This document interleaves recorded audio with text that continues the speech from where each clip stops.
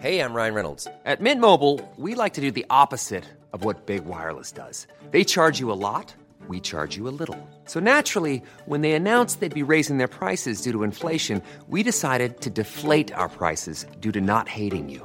That's right. We're cutting the price of Mint Unlimited from $30 a month to just $15 a month. Give it a try at mintmobile.com/switch. $45 up front for 3 months plus taxes and fees. Promo rate for new customers for limited time. Unlimited more than 40 gigabytes per month. Slows full terms at mintmobile.com.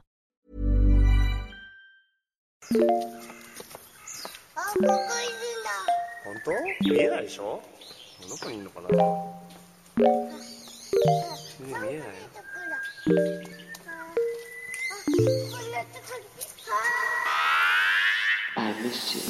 What's good, Internet? It is Friday, March 19th, and you are listening to Waypoint Radio, episode 381. I'm your host, Austin Walker. Joining me today, Ricardo Contreras. It's the freaking weekend. You can't say that today because we're recording it on a Thursday. I want it to be I take over, it back. You're allowed to do that for our listeners. You're allowed to bring the listeners to the freaking weekend. That is acceptable. That is part of our duty. Is that even though we record this ahead of time, the good energy of the weekend a little into our week. That would be great. I would love that. It's like a miserable rainy day. I don't hate this sort of weather, but it is that style of just like dreary Thursday right now or when we're recording. So yeah, I appreciate your desire to bring some of the weekend energy here. When it's this dreary out, I like it to be a little cool to go along with it, and then I'm fine. Yeah. It's good. But my apartment, it's fucking hot because it's right in that temperature zone where the radiators are still on, but it's on for too long for how cold it is outside. It's not that cold outside. Yeah, it's rough. So now it's gross and humid in my house. Not a fan. Patrick, how's the weather there in sunny Chicago? Look, it's the same. It's not. It's actually look. It was raining this morning and then got just cold enough at around like 6:45 when I was up with the kids where it was like ice chunks were hitting the ground. It wasn't hail, but like there was just like little like kind of. It was like flirting with being snow, but like I don't want to commit. You know. Just thinking about it, and then it got through the clouds, and I was like, nah, I'm gonna be rain. Like, come on, it's gonna be 60 this weekend, so let's not do this. Yeah, I cannot fucking wait. It was 60 here a couple weeks ago, and it was just like beautiful. You know, long walks every day. Just like felt like I was in my neighborhood again. Beautiful, just perfect living, clean living. But no, this week, you're not clean living. I've slowly watched you go through the Snyderverse on Discord this week. I clean my ass. That's what I'm saying. This week, no clean living. 2 weeks ago, clean living. And then, the weather goes down. Austin rolls up his sleeves and goes, like, time to watch all I don't even the like Snyder superhero films. movies. Let me just watch all the DC EU. I finished rewatching BVS. UE. Right, it's Ultimate Edition. That's the extended cut. It's BVS DOJ. It's Dawn of Justice. Right. BVS DOJ UE Ultimate Edition or something like that. I just watched that last night. You know what? Yeah, first 2/3 of that movie. All pre-Martha, the opening scene. Yes, with the running Bruce in Metropolis. Into, yes, it's 100%. Fucking great. That's an awesome way to introduce that character and Superman. Great. Okay, so, all right, let's just get into it. We haven't seen the new Snyderverse shit yet. Actually, part of me feels like we should. We're going to hit play now. Welcome to Rob is away. Rob told me last Waypoint Radio will play. We were recording a More Civilized Age thing last night, a Q&A thing, and Rob dropped that he's up to Aquaman. He's also doing this and is ahead of me. Been quietly doing it, but telling no one. Yes. So whereas you just decided... we're in a group chat. Patrick, Rob, and I are in a group chat with some other people, and in that chat, it's come up that I'm watching the Snyderverse. Yeah, no, it's been great to watch your reaction in real time because which is mostly negative. I mostly don't like it, but but they're fascinating. But it's a negative positive, right? Yes, like it's. I like that part of my brain firing. I was talking about this with Casey Malone, friend of the show, who's also in that chat. It's like versus like watching like a Green Lantern. Like no one wants to watch that shit. Like that's just a bad movie. Which is, I watched Suicide Squad as part of this, and that's just a bad movie. It's just a bad movie. It's Will Smith is funny. Great. Yes. That's because he's Will Smith. Like Will Smith just has like an innate charisma. What are you going to do? It's Will Smith. I didn't like Man of Steel very much. Put him in a movie twice. That's what you do. That's what you do. You put him in. He deserves to be in a movie. Any movie he's in twice. Gemini Man, his whole catalog.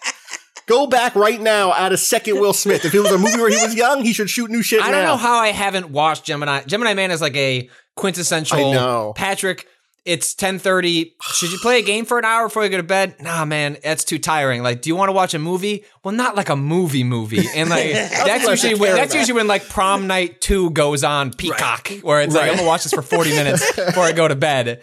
And I don't know how Gemini Man has not. Because that would just be like, right? I just want to watch 40 minutes of it and never see, and then I'll watch 40 minutes of it 2 years from now and be like, this is on a plane or something. You know what I mean? Yeah. So there's so much to unpack in terms of how I feel. And we can't just do a Snyderverse. No, we can't. We can give ourselves 10 minutes. Here's my quick thing. I decided, fuck it, I'll watch a 4-hour movie that I'm not interested in at all because it's going to be like the thing of the week that week. But the pop culture synthesis of this moment is so fascinating. Because I grew up as a Marvel person and then fell off those Marvel movies, which we've talked about to death across the years. I've never been a big DC comics reader, but I've liked bits of stuff here and there outside of it. And that's not like exactly true. Like, of course, I as a comics reader, there was like Love Our Batman Man. I read. That new movie that they said they're making yesterday. Are they doing that? Is that a thing I thought that was a joke. So like, nope, Our Man is a real character. But like, actually one of my favorite comics is a DC comic. It's the Robinson run on Starman. Really, really good. There's stuff that I really like. I really liked 52, their week-to-week thing from like 2006, 2007, something like that, where they led into a retcon of their whole universe. Anyway, so there's DC stuff I like, but I've never been a DC like stan in that way. And so I was like, but let me watch these movies because people hate them. People hate those movies. Well, there's only like 2 poles. Yeah, really, I find myself in the center of. Like, I actually don't because I think that's probably a lot of people actually, right? Sure. Like, and that's the other thing. Let's be clear. I think a lot of Zack Snyder fans are incredibly shitty, right? Like these are like deeply toxic. Release the Snyder cut. People. Like, raise as much money for suicide awareness as you want. Like, but like there are like really, really shitty parts of that just community. Garbage people, who are loud in that community at the very fucking least, and who are not like leashed, So I go into those movies like open-hearted. Let's see. Man of Steel, I think, is a mess. I think there's bits of it I really like. I don't know if either of you have seen that movie recently. Dope soundtrack. I listen to the Man of Steel soundtrack. No joke. Like probably once every 3 days. Once every 3 days. Wow. In the rotation. It's not really in the rotation as much as like when I'm sitting down I can't listen to lyrics when I write. Right. Yeah. So I have like a lot of movie soundtracks, gotcha. M83, like I can listen to like choral stuff, like, but I can't listen. I don't want to listen to actual like composed like pop songs or stuff like that. So it's a lot of movie soundtracks, and for whatever reason, like I think the Man of Steel, like I think the Superman theme that Hans Zimmer came up with is great. Like I really genuinely like the Hans Zimmer theme, and so I've just listened to that soundtrack multiple times. When I saw on Apple Music that there was like an extended soundtrack edition, it was like one of the greatest days of my life. I was like, oh, there's more of this. Now no one's gonna stop me from transcribing this Monster Hunter interview. But then I have complicated feelings where it's like I've listened to the Man of Steel one too much, and I was like, I need like a little Man of Steel adjacent. And I'm like, I'll get into that BVS DOJ UE. But the problem is that's a mashup of Hans Zimmer and Junkie XL, and I like Junkie XL, who like has done some good soundtracks, but it's just a little more like noise. Like it's loud. Like he I love the Mad Max soundtrack, and I even like the Wonder Woman theme that he's done, but it's a little more that I'm at a rock concert, which is like I'm trying to write about like Signs of the Sojourner here, like chill, Junkie. So yeah, the Man of Steel I think is kind of messy, and just like I felt like there were like 4 different Supermen in that movie, and they didn't ever really cross paths. If you want like the boys adjacent or like a murderous Superman, like I'm here for that movie, but like that's not what that character is. Or like you have to build. He isn't like that for most of the movie, and then he is in key moments, and like I wanted lines drawn. I think Zod is really good. Michael Shannon is just incredible. Yeah, he's a blast to watch. Who is Ma Kent? Is that Diane Lane? Is that who that is? Yes. She's fantastic in it. She's Lord fucking Rock.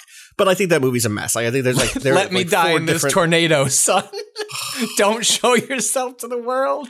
There's so much wrong with that scene that is like both both in terms of just like continuity, like why the fuck are you doing this, and also in terms of like what is the message being sent about this, and like, you know, that's a movie that's like, the most generous reading of that movie is don't hide your light under the bushel barrel, right? But like, what it really is like, don't let people around you tell you not to excel, even if it, and also governments can't stop the powerful from doing what they want, because the powerful will fundamentally be the ones who protect us. So stop regulating Superman, asshole. And that's just the Fountainhead. That's just Atlas Shrugged. That's just like Ayn Rand shit. That's like one of Snyder's upcoming projects. So okay, well, there we go. And then so then after that, Batman v Superman, I just think is like such a step above. And in turn, I was trying to figure out how to talk about this again with friend of the site Casey Malone, and explaining that like that movie feels like such an AU to me. Like, obviously, all superhero movies are AUs in their own alternate universes, right? In the sense that like they are reworking material from the comic books in order to make it palatable to a different format and a different audience. It's like what they do. And so they retell parts of the stories and they leave other parts out. In Man of Steel does this too, but it bugged me more for some reason. But in Man of Steel, the big thing was like, there's no Superman before there's Kryptons, right? Like, or I guess, is that what we're calling them? Not Kryptons. What are we, people from Krypton called? Kryptonians. Thank you. Like the world, Clark Kent goes around and like takes odd jobs and like helps people occasionally, but he never actually puts on the suit and does heroic things until Kryptonian technology is revealed to the world, and the Kryptonians Zod comes to fuck him up. And so in like the public imagination around this, the weirdest thing is that like Superman coexists at the same moment as these aliens are coming to fuck us up. Whereas like we're not alone. Comics, that's not the case. Like aliens exist. Right. Also, a god lives among us. And also a god lives among us. But not, that guy who's been saving us for 10 years. No, he fucked up those buildings, which is why I think the opening of that movie is brilliant, because it's terrifying. Why, yes. And that's why like I think the Batman v Superman stuff helps to like sell that stuff as like, okay, I get why you wanted to get to there, was because you wanted to justify the response of Bruce Wayne, who fears things but loves people and is willing to put himself in harm's way to save people's lives and all that. And I just think Ben Affleck, probably a piece of shit. I think maybe definitely a piece of shit. I can't quite remember how much knowledge we're supposed to fall. Like, I don't remember. I'm not a celebrity like gossip person. I'm also just bad at keeping up with who has done. But he's a good Bruce and he's a good Batman. I responded well to his Batman. I responded well to his Bruce Wayne. His like brooding, middle-aged, down on his luck. Robin's already dead. I bought him holding this at the top of this building, holding a sniper rifle. I'm like, yeah, sure, 100%. Fine. There's a strange dream sequence, future, like who knows? I haven't seen Justice League yet, so I don't know if bug people and post-apocalyptic world happens. That's like I think that's like Batman has weird dreams, right? No, that's all setting up like Darkseid and can't wait. Which is like my least favorite part stuff of that movie is like what was it? Not is it Apocalypse? Is that what Apocalypse is the planet? No, but then what's the creature at the end of it? The one that kills? Oh, Doomsday. Doomsday. Yeah. Everything in the back act, the final act of that movie is like terrible to me. There's like the Martha scene, which if you don't know what the Martha scene is, I'm not going to spoil it for you, but because you should experience, not because we're fearful of spoiling the movie. You should experience it for yourself. It's the most. It's a scene that comes out of a writer's room that thinks it's clever. Do you know what I mean? It's like, yo, I just realized something big. This is going to change everything. This needs to be the thing that makes them come together. But my biggest beef with that movie, and I genuinely like the first like 2/3 of that movie. But you have two people who have two different views of the world, right? And Bruce Wayne says this to Superman at one point, which is like, you had parents who taught you that the world, to be hopeful and that the world was good, and that like that you should reach out to other people and help people. And my life has taught me that like the world fundamentally is filled with things that are going to crash into each other and hurt each other and hurt people. And it's my job to try to like remedy that as best as I can. And then it's messy, and it's not just like I come and save the day and like everyone's safe. It's like actually like some people deserve to die, and like he's like a much more nihilistic view of what it means to like save people. Yeah, exactly. The exact quote, just to get it right, is, I bet your parents taught you that you mean something, that you're here for a reason. My parents taught me a different lesson. Dying in the gutter for no reason at all is so overwritten. They taught me the world only makes sense if you force it to. Those are their two views, right? That like you either have to, you're born with some sort of internal destiny or like meet a purpose on this world, or you fucking claw your way to one. And they never remedy those two different perspectives. They just find brief common ground, and then they treat it from that point forward in that movie as if it's like they're best friends, as like they talk to other people in their lives like they're buddies. Yeah, and it's the final scene, like when he's talking to Wonder Woman at the funeral, is like, I failed him in life, but I won't fail him in death. And it's like, I feel like I missed a movie. Like, not that I need like the BVS DOJ UE deluxe edition, but I was like, I feel like I'm missing like that movie when it cuts to like we need the big action scene. It's like, no, actually we need you guys to like walk away and then have another movie where we build up to this fight where you like resolve. You guys go for coffee. That you only need in one scene is just to actually have resolution to like the ideological friction. Because actually you aren't that far apart. No, but you need to do it on the screen. You have to show it. Anyway, Kato, what was your question? You said, excuse me. Does Batman die? No, Superman dies. The premise of Justice League as a movie is that Superman dies. Sorry, I was Superman Doomsday, but they do that at the end. Well, they kill each other. The final act is, this is also part of it that makes no sense. Yeah, is that Lex Luthor creates Doomsday in like on a Kryptonian ship using and overriding the safety protocols. It's like there's actually a very good. I love him in this movie. It's a great Lex Luthor. There's like Jesse Eisenberg. Yeah, go ahead, Kato. Doesn't Superman? So in my mind, I haven't read this in a long ass time, but doesn't Superman die at the beginning of that arc? Isn't the whole point? No, there's a whole Doomsday arc that then ends with the death of Superman. Doomsday, like in the comics, exists before. Maybe I started on that issue for some reason, and in my mind, that's what that arc is. Is like he dies, and it's about the fallout.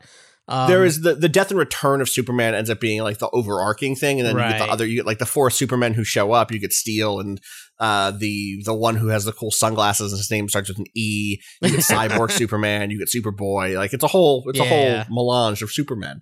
Those are not the four Supermen who show up in Man of Steel. Those are just four different versions of someone trying to write a Superman story. But yeah, I will say the death scene at the end of BVS is actually incredible. There's like a moment in which he has to exchange blows with Doomsday in such a way that like, in the comic, they just fight each other until they both die, right? And I went back and reread that sequence because I was like curious, like, what is this just lifted from that sequence? Is this kind of visual moment? We're like, again, we're deep in spoilers for Man of Steel at this point, or not Man of Steel, for Batman vs Superman.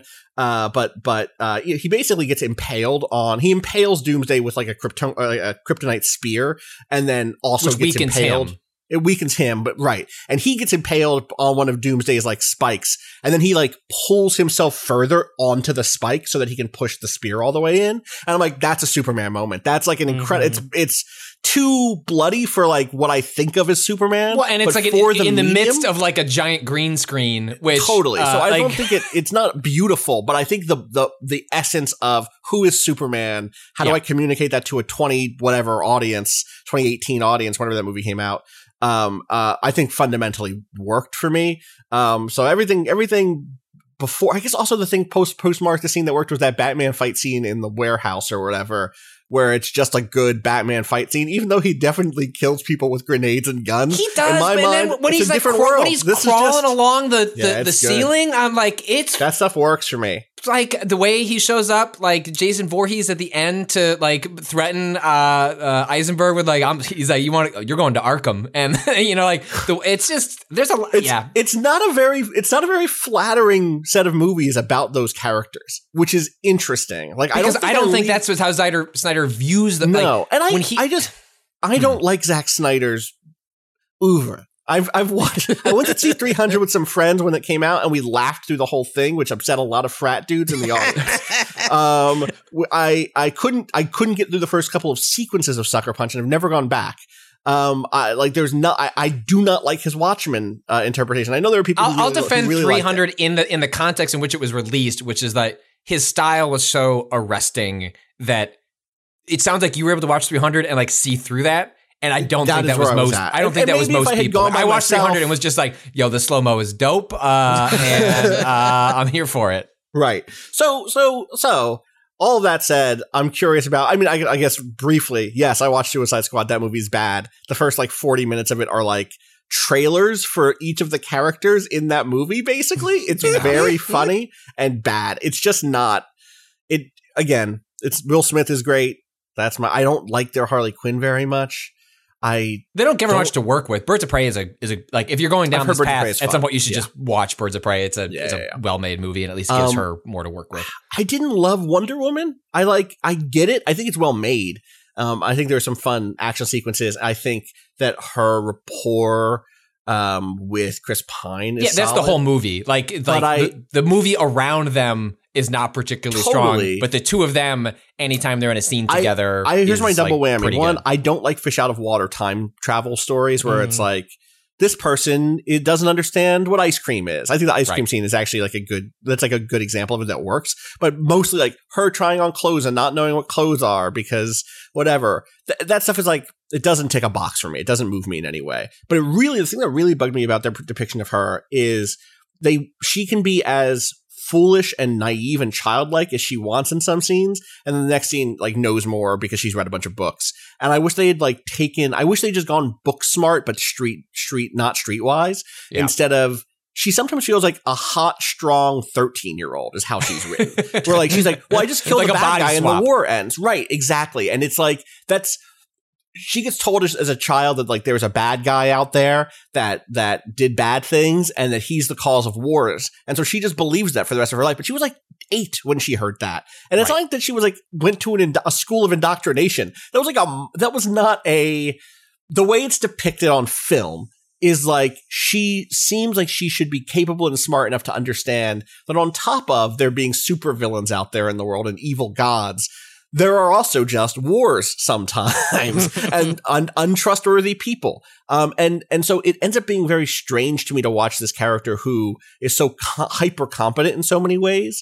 And who again does talk about how she understands like they sidestep sexual tension by having her have read books about sex and pleasure or not sidestep sexual tension. There is sexual tension. They allow there to be sexual tension by saying, listen, she is informed enough to engage in this sort of flirtation. This is not a 13-year-old having flirtation with the hottest man on the world, Chris Pine. He's extremely hot in this movie. She is like, knowledgeable, agentic, able to engage in this. But then like 30 seconds later, she is saying the stupidest shit you've ever heard because she's from an island and doesn't know how the world works. Yeah. And that stuff just doesn't work for me that well. It's just I mean, it felt like they were trying to make the idea of having that sort of religion actually be the thing that you like believed in full-heartedly, and it just didn't like they don't show that though. Like if you give me some like temple scenes up top where everyone is like, give me the minute of hate against Ares or whatever, if I felt that I would have been in on it. Also, it's just hard to separate the Gal Gadot IDF shit from a movie. From a movie that... Well, don't worry. They don't even try to do that by the time they get to Wonder Woman 1984. I heard. They just straight up throw her ideology into the movie. So. Oh, rough. Anyway, so that's my lead up. I'm going to watch that stupid movie. I'm probably not going to watch anything after it. I'm not going to watch Aquaman. I'm not going to watch 1984. I'm not going to watch... Is there another one? Is that it? I guess the Batman is going to be in a different continuity now, right? Yes. Yeah, I hope so. I don't know where that's going to end up like falling necessarily. My guess is they will just end up with like throwing it all like, hey, we're introducing multiverse, which means we can just make the moves we want and not worry about acknowledging the other ones unless we want to do some, crisis on. But like, they'll do crisis in a couple years or whatever. Well, but the CW already did it. Right, that's the thing, right? This is the thing that the DC fans in my life are like, we already have a really good representative DC visual media on top of comics, like, like moving pictures, and it's the TV shows. People I know love those CW shows. I haven't watched any of them, but it's either like you don't care for it at all, or like you're all in and you're also watching Legends of Tomorrow. The whole Arrowverse. You're watching, right? Yeah, totally. And I've again, and I'm that for MCU, so it's like I'm not slinging stones. I'm just like, yeah, like I'm ready for Falcon and the Winter Soldier. Like, let's go. Right. Anyway. I'm excited to throw 4 hours of my fucking life away. It's going to be longer than that because I like pause and rewatch scenes like a stupid person, like just an absolute fool. I know what I'll do. I'll rewatch. That was a cool scene. Let me rewatch that and take notes. Shut up. Go away. Read a book, Austin. I'm gonna have to see what happens. Like when I showed Katie, it was a long time DC person.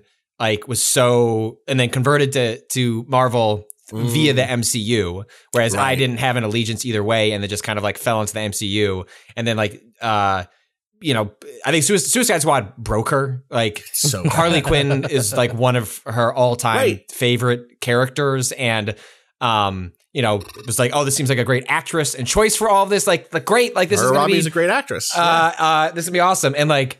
Just that movie is filled with great actors and actresses, and none of them get watching her come out of that was like me watching the Dark Tower film. Like I usually can go into movies with like proper, like this doesn't ruin the thing that you love. Like remakes don't ruin the originals, and then sometimes you just watch a thing and you just aren't allowed to like keep that objectivity. Like it actually does like break you on like a on in your soul or whatever that is inside us. For her, that was Suicide Squad came out, was like, we got to go to a bar. I was like, I think we have to go home. She's like, I need to get a drink before we go home. And I was like, okay, you're like sad. Like you're actually sad. And I came out of the Dark Tower just being like, fuck, they're never going to adapt this again. Like the one shot in my lifetime was this terrible film, except for Idris Elba. He was pretty good in it.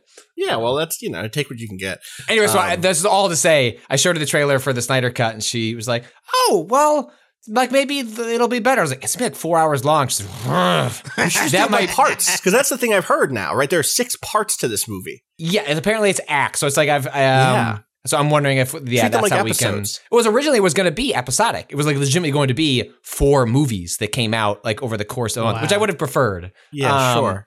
But I don't know. We'll see what happens. Funny. We'll see what happens tonight. I'll put it on the Letterboxd watch list, and we'll see what she picks. We'll see what happens. Yeah, put it put it out on the buffet. Maybe she'll be like, I'd rather be sad and watch Nomadland instead. It's like, okay, yeah, fair. I'd rather watch a good movie. Anyway, yeah, I'm sure we will wrap back around to the Snyder Cut because it has been. Some context is very much like I've spent the last 3 years privately making fun of it. And now this is me being like, I'll give it a fucking shot. Listen, I'm good on my word. I said if this fucking thing came out, I'd watch it. I'm going to watch it. I won't like it probably, but maybe I will. In some ways, though, his Watchmen movie was my version of that Suicide Squad response, which is like, I talked a big game going into it, being like, it's just an adaptation. It's not going to change my relationship with the work. And I watched it, I was like, it's all right. Yep. Someone want my copy or not? Sometimes it happens. Yeah. So we should talk about video games probably instead of just superhero movies. Well, that was only 10 minutes. We're good. Oh, yeah, that definitely stayed in that 10-minute slot for sure. That's how time works. Well, when Superman flies backwards, but not Earth. So far that he turns time backwards, but just enough to like make things slower. Right. We get extra minutes. So he just thinks when he goes back. When he goes back in time, can he change the future when he does that, or is he just visiting? How does Superman's time travel? I think this is like a.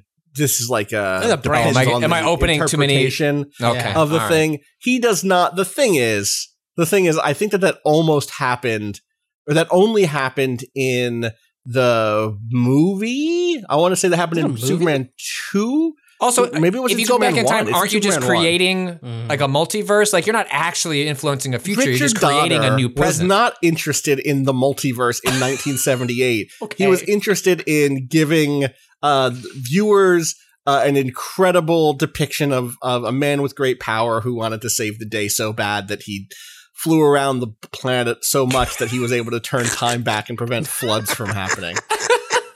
The Flash can actually go so fast he goes back in time, though. That's actually true. This is a thing the Flash can fucking do.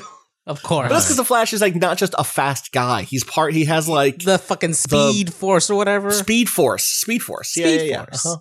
The Speed Force. He's a Sonic. Anyway, he's a Sonic.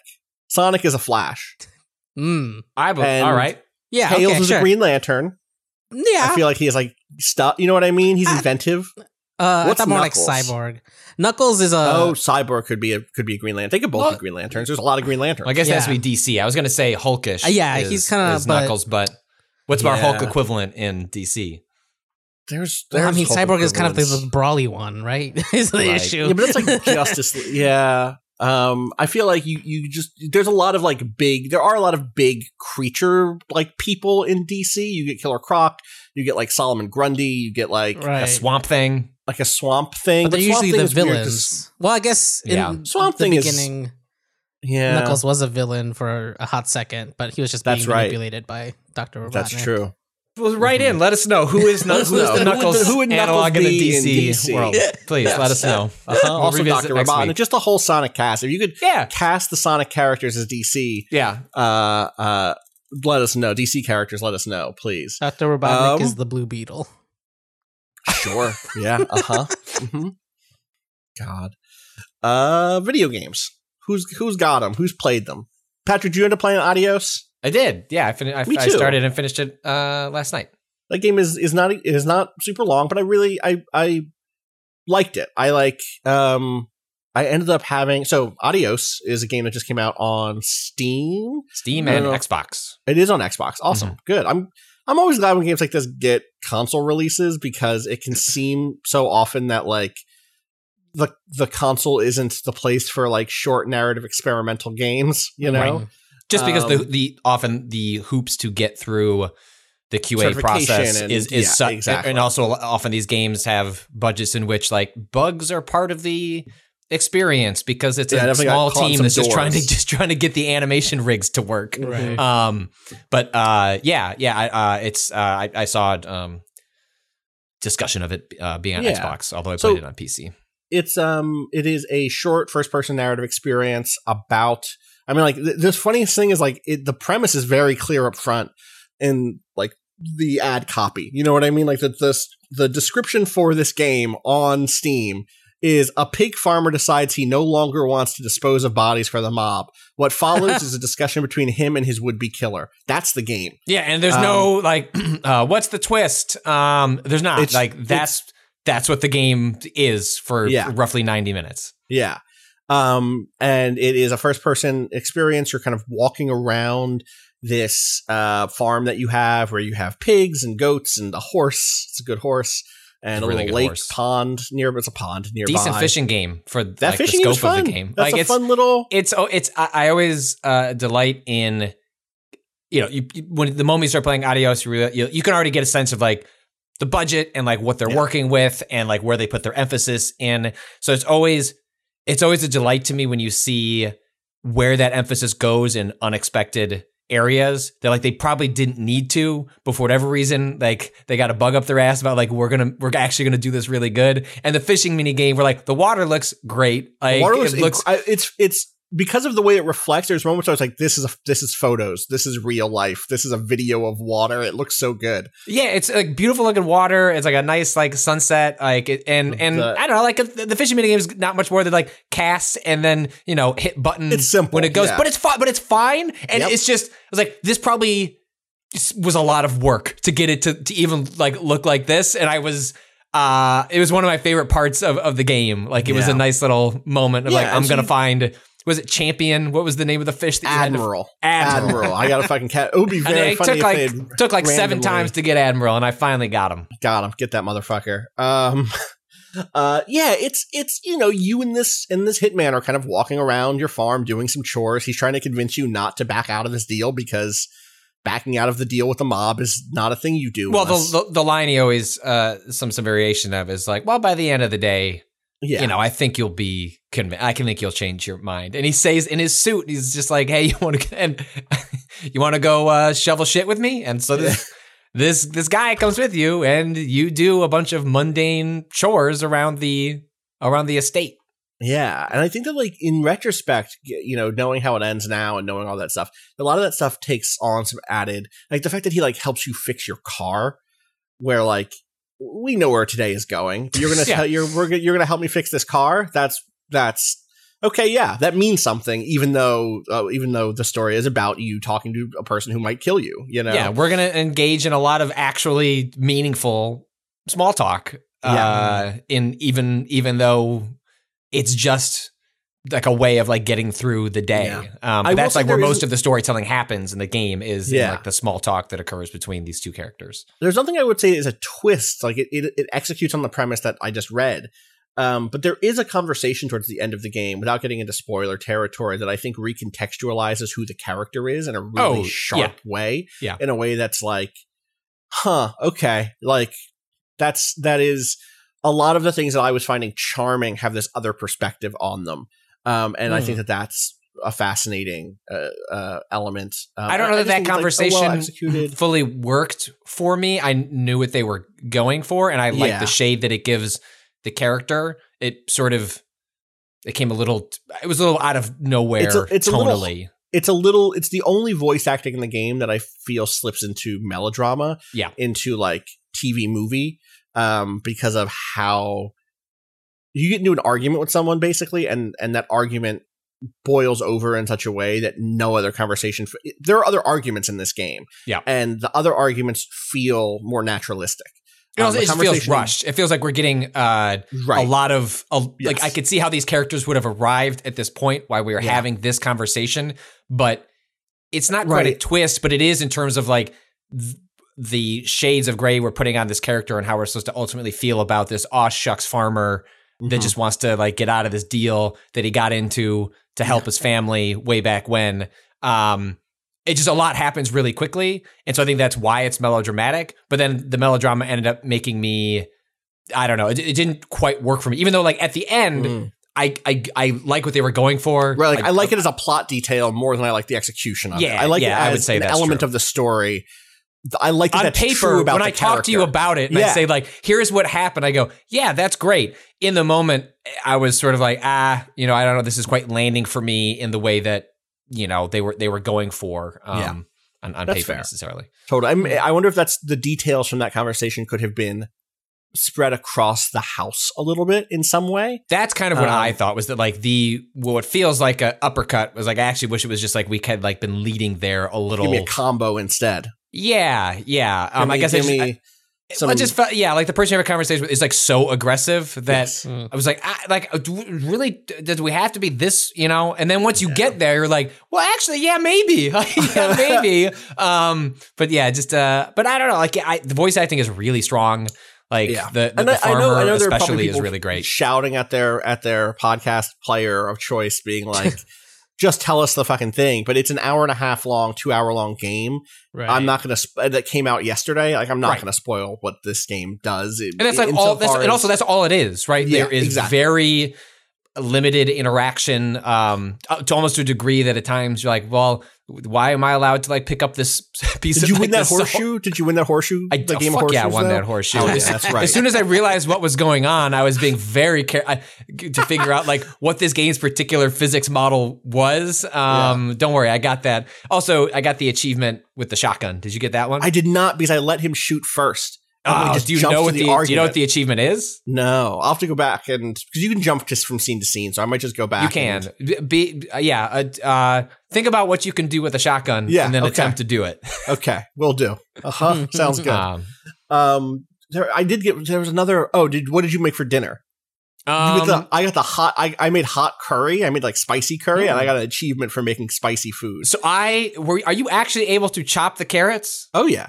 Okay, because I chopped them I did chop them on the ground though, because it was 4 of them. I was like, do you want me to fucking drag these carrots over to the countertop one by one? Because I got confused on the mechanics, and like I opened up my journal and like I saw the 2 recipes, and I was like, oh, there's got to be an achievement tied to because all the achievements in the game are like try and do something a little unique that is not necessarily tied to the story.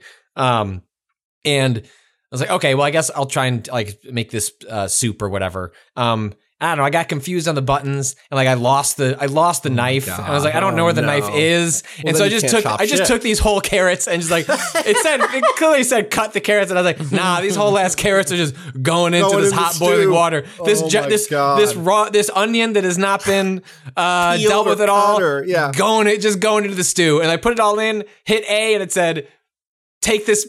It gave me a bowl that was just, I don't know, white cubes. It's like, I don't know, just set this sad ass meal on your on your dining room table, and I did. Oh, no Chivos for me for that one. Zero Chiefs. Incredible. Anyway, yeah, Adios. It's neat. It's worth it at the very least, like watching a trailer for it and getting a feel and being like, is this a thing that I would like? I love games of this length. I love this sort of like short form,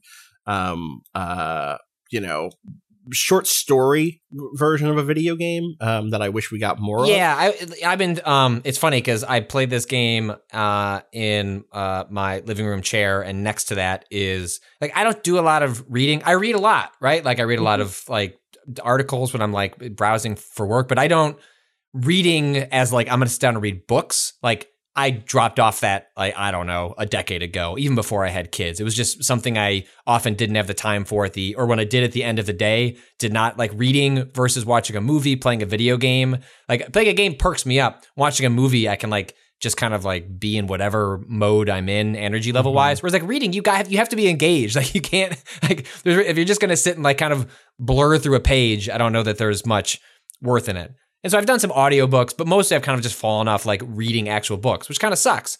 So instead I like brought it on myself, I was like, I'm gonna short stories. I can do that. Like I can find time and energy to read shorter stories, even if it's like a novella that's like 85 pages is like something that feels a little more like approachable than like reading a 400-page book or something. So anyway, so I have been hearing so much on the Kingcast, they constantly reference this Stephen King short story called The Jaunt, which is one of the rare instances in which Stephen King does sci-fi, because generally he's bad at it. And it's really good. But so I bought Skeleton Crew, the short story collection that I haven't read before, so I could do that. So I've found such joy in reading short stories. Like it's just a form that I find like very enjoyable. I've read a lot of like horror short stories are some of my favorites. Like I've read a lot of Clive Barker ones, a lot of Stephen King ones over the years. And yeah, that's like, it was interesting to be reading those, have that book right next to me, and then play Adios. And just like, I understand why more games don't do it, because games are so hard to build. And I imagine the idea of making it for a one-off 45-minute, 90-minute thing is got to be hard relative to building a thing that you can have a player experience for hours on end. Yeah. I imagine that is one among many reasons we don't get more of this stuff, but that's why I would suggest go and support it, because there's just not that much of that out here. Totally. I also want to shout out one of the people who made it. I'm going to say like the creative director on it is Doc Buford, who also worked on Paratopic. And also has written for us. Right, yeah, totally. Disclosure. Disclosure, yes. Director has written for it's been Waypoint at various but points. You're totally right. But yeah, I really like Paratopic. And Paratopic had other people, working on it also. I think there was 4 people. But this is the common thread between the two of those. But there is a common thread there. And Paratopic, also a really great little short story game. Yes. A little short story kind of horror, horror surrealism game that is interesting. So people should check that out if they liked this. There's definitely, I would say, some connective tissue between them. I also want to say one more time, I really liked, other than that one conversation, which I feel like is executed a little ham-fistedly. I think the dialogue between the 2 leads, and then the occasional other speakers in this game is really good. Like it's a certain sort of delivery that feels rare in video games. In terms of it's really understated. That's exactly it. Yeah, in a way that then feels very naturalistic. That game's dialogue is always so not over the top, but it's so important because it's like a character is speaking to you, right? And they're telling you to go through that door. Yeah, you know what I mean? Like, whereas here there are little asides and dead ends in conversation and topic changes, and it flows in the way that a conversation between people often goes, which is like you start talking about one thing and you find yourself talking about something else. And I do like that you can like ask the question you really wanted to ask. Yes, and like the UI is interesting because there are instances where you don't have a ton of choice. Like it's you're mostly just like sitting through a story. And you're like walking around this farm going to like kind of like prefabbed sequences, like to the point that, like you walk up to an area and it says like sequence about to start. Like it's that like literal. But I do like one of the little bits they have in the UI, which is you can on the D-pad. I was playing with a controller. It's like up, down, left, right, and like these are your different options for the dialogue. Well, there'll be ones that are like lit up, and those are ones you can pick, and then there are ones that are grayed out that you cannot pick. And those are basically like thoughts that the character is having that they would maybe like to say in the conversation, but can't bring themselves to say for whatever reason. And I will say in the sequence that, we were being critical of, I think that's like the most effective use of that mechanic is they allow, there's a way for the character to have an inner monologue that isn't spoken dialogue. And the player is just reading that and internalizing it. And I think that actually like does a decent job throughout the entire story of like allowing, it's a reading. One of the advantages of books over other mediums is like characters can have an inner dialogue that like makes sense to the reader, and like it's hard to convey in games or film, but like in the written word, like it's much easier to convey like the inner self of a character. And that's an interesting way of getting away with that in a video game that I don't think because usually alternate dialogue is alternate dialogue. That's not what this is. This is like an inner monologue / like what if scenarios for like how you could resolve it's interesting. And I would love to see more games play with, having just written a feature about, Signs of the Sojourner for the launch of that game on consoles and Switch, which people should check out now that it is on Switch. I hope that game finds that new life. Such a great fit for Switch. It is cool to see games play with like the form of dialogue and conversation trees in different ways. Totally. Before we take a break, I just wanted to quickly shout out. You know what? Maybe this is a thing that I want to talk about long. I haven't played enough of it to do the deep dive, and also I think Patrick, I want you to play this game. Okay. To talk about, because it's a horror game, and I want your thoughts on it. Mundown. The hand-drawn horror game. Yes, dude, it is. The trailer didn't. The trailer didn't do. I get targeted by PR people, so I get a lot of these games, and in the kindest ways possible. Like a lot of them don't look very good, and so often it is the case that I'm browsing through like 7 horror pitches in an email per day, and I looked this one. The trailer didn't do much anything for me, but then a couple of people on Twitter like had like not just like good praise, but like this is one of the most interesting horror games I've ever played, and I was like, okay, all right. Now it's going the other way, right? Where it's like, this is too much pressure on it. Can it live up to that? I will say, so I'm very early on in this game. It freaked me the fuck out. Okay. Mundown is a game by a solo dev who I'm guessing is from Switzerland, because it takes place in, maybe I shouldn't make that guess, but it takes place in and is filled with dialogue in a Swiss language. What I seem to understand to be one of the like languages of Switzerland that does not get talked about very often. The Romansh language, which apparently this is now me Googling it, is a Romance language descending from Vulgar Latin, the spoken language of the Roman Empire. So it's almost like you're hearing a version of like Latin that feels like it's spoken by people who just like live up in the mountains somewhere. It takes place in the mountains of Switzerland. And you are a young person. Confirmed they're from Lucerne, Switzerland. Okay, I thought so. Yeah. I was pretty sure. And because this is a game that's very tied into Swiss folklore and history, but not in you play a character who is going to this town, this small village up in the mountains in called Mundown, which is up in the mountains of Switzerland. It is a village cut off from the rest of the world. It's hard to know off the top of my head like what time period it is. It's there. You're driving in an old rickety bus, and the intro in this old rickety bus almost gave me a panic attack, because you're like looking out over the hills and mountains, and it looks like you're gonna fucking fall over. Plus, just the sound of the vehicle you're in, and like the slowly rising orchestral stuff that's happening is just the sound design in this game is through the fucking roof is what I will say. Okay. Which like is what horror is often, right? Like horror is often in the audio.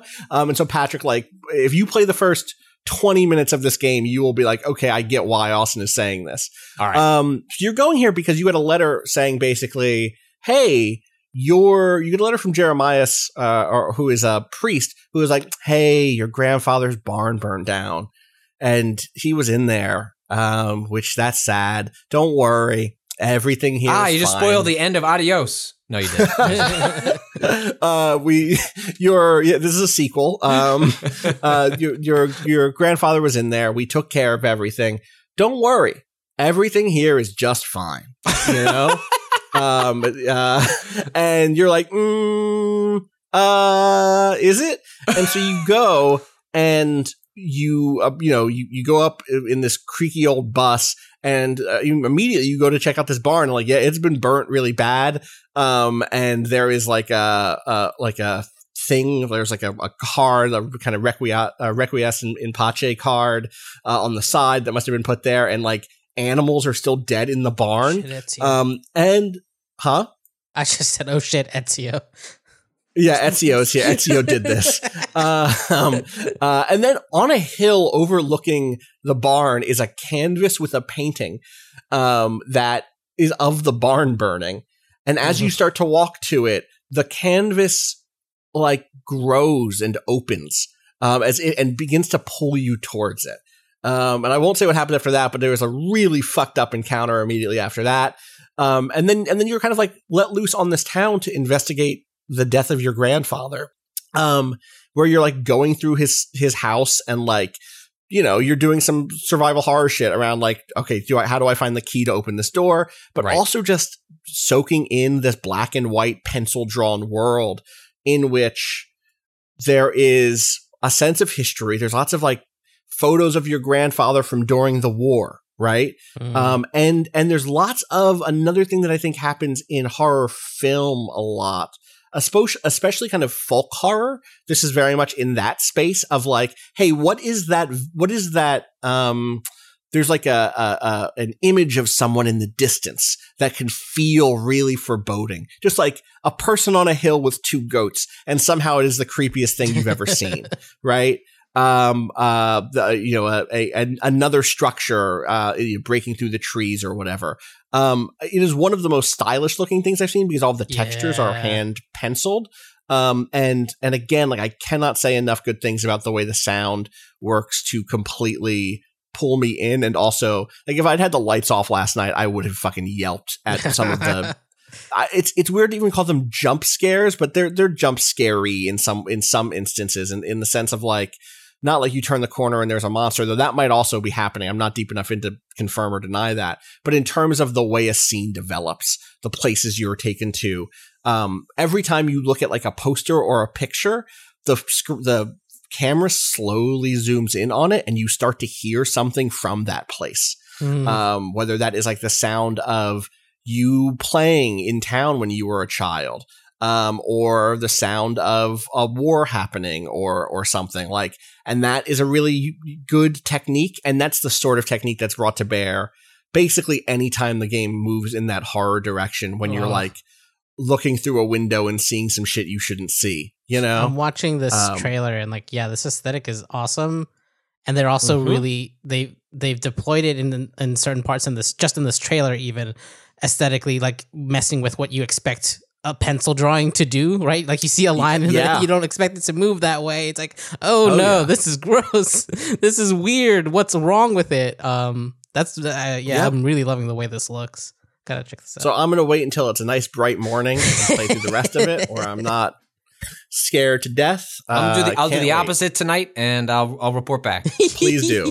Please do. Oh God, your hand gets fucked up early on in this game in a way that's just very good and creepy. Anyway, that's Mundaun, Mundaun, so people can find it. I want to say that this also came out not just on PC, but also on some other consoles. It's on basically everything. It looks like PlayStation. Wait, is that nice. Switch? Hold on. Shit! I accidentally closed the window. Yeah, well, you get it, right? Yeah, it's out there. It's out on stuff. It's on stuff. Xbox and PlayStation at least, but yeah. So yeah, check that out. Yeah. Also on. Yeah, I don't see a Switch logo, unfortunately. Give it time. Yeah, exactly. Everything. Put everything on Switch. All right, let's take a break, and when we come back, we can talk about some more games.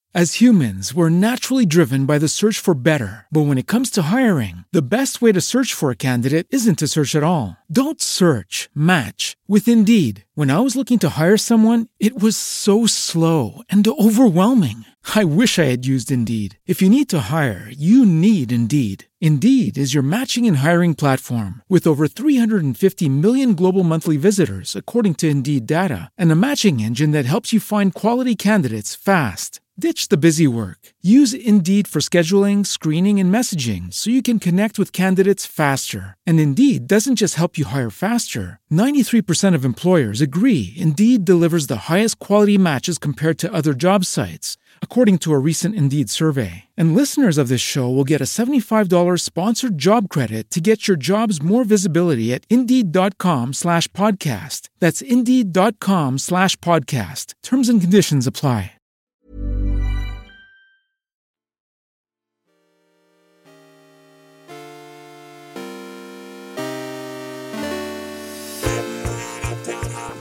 We are back.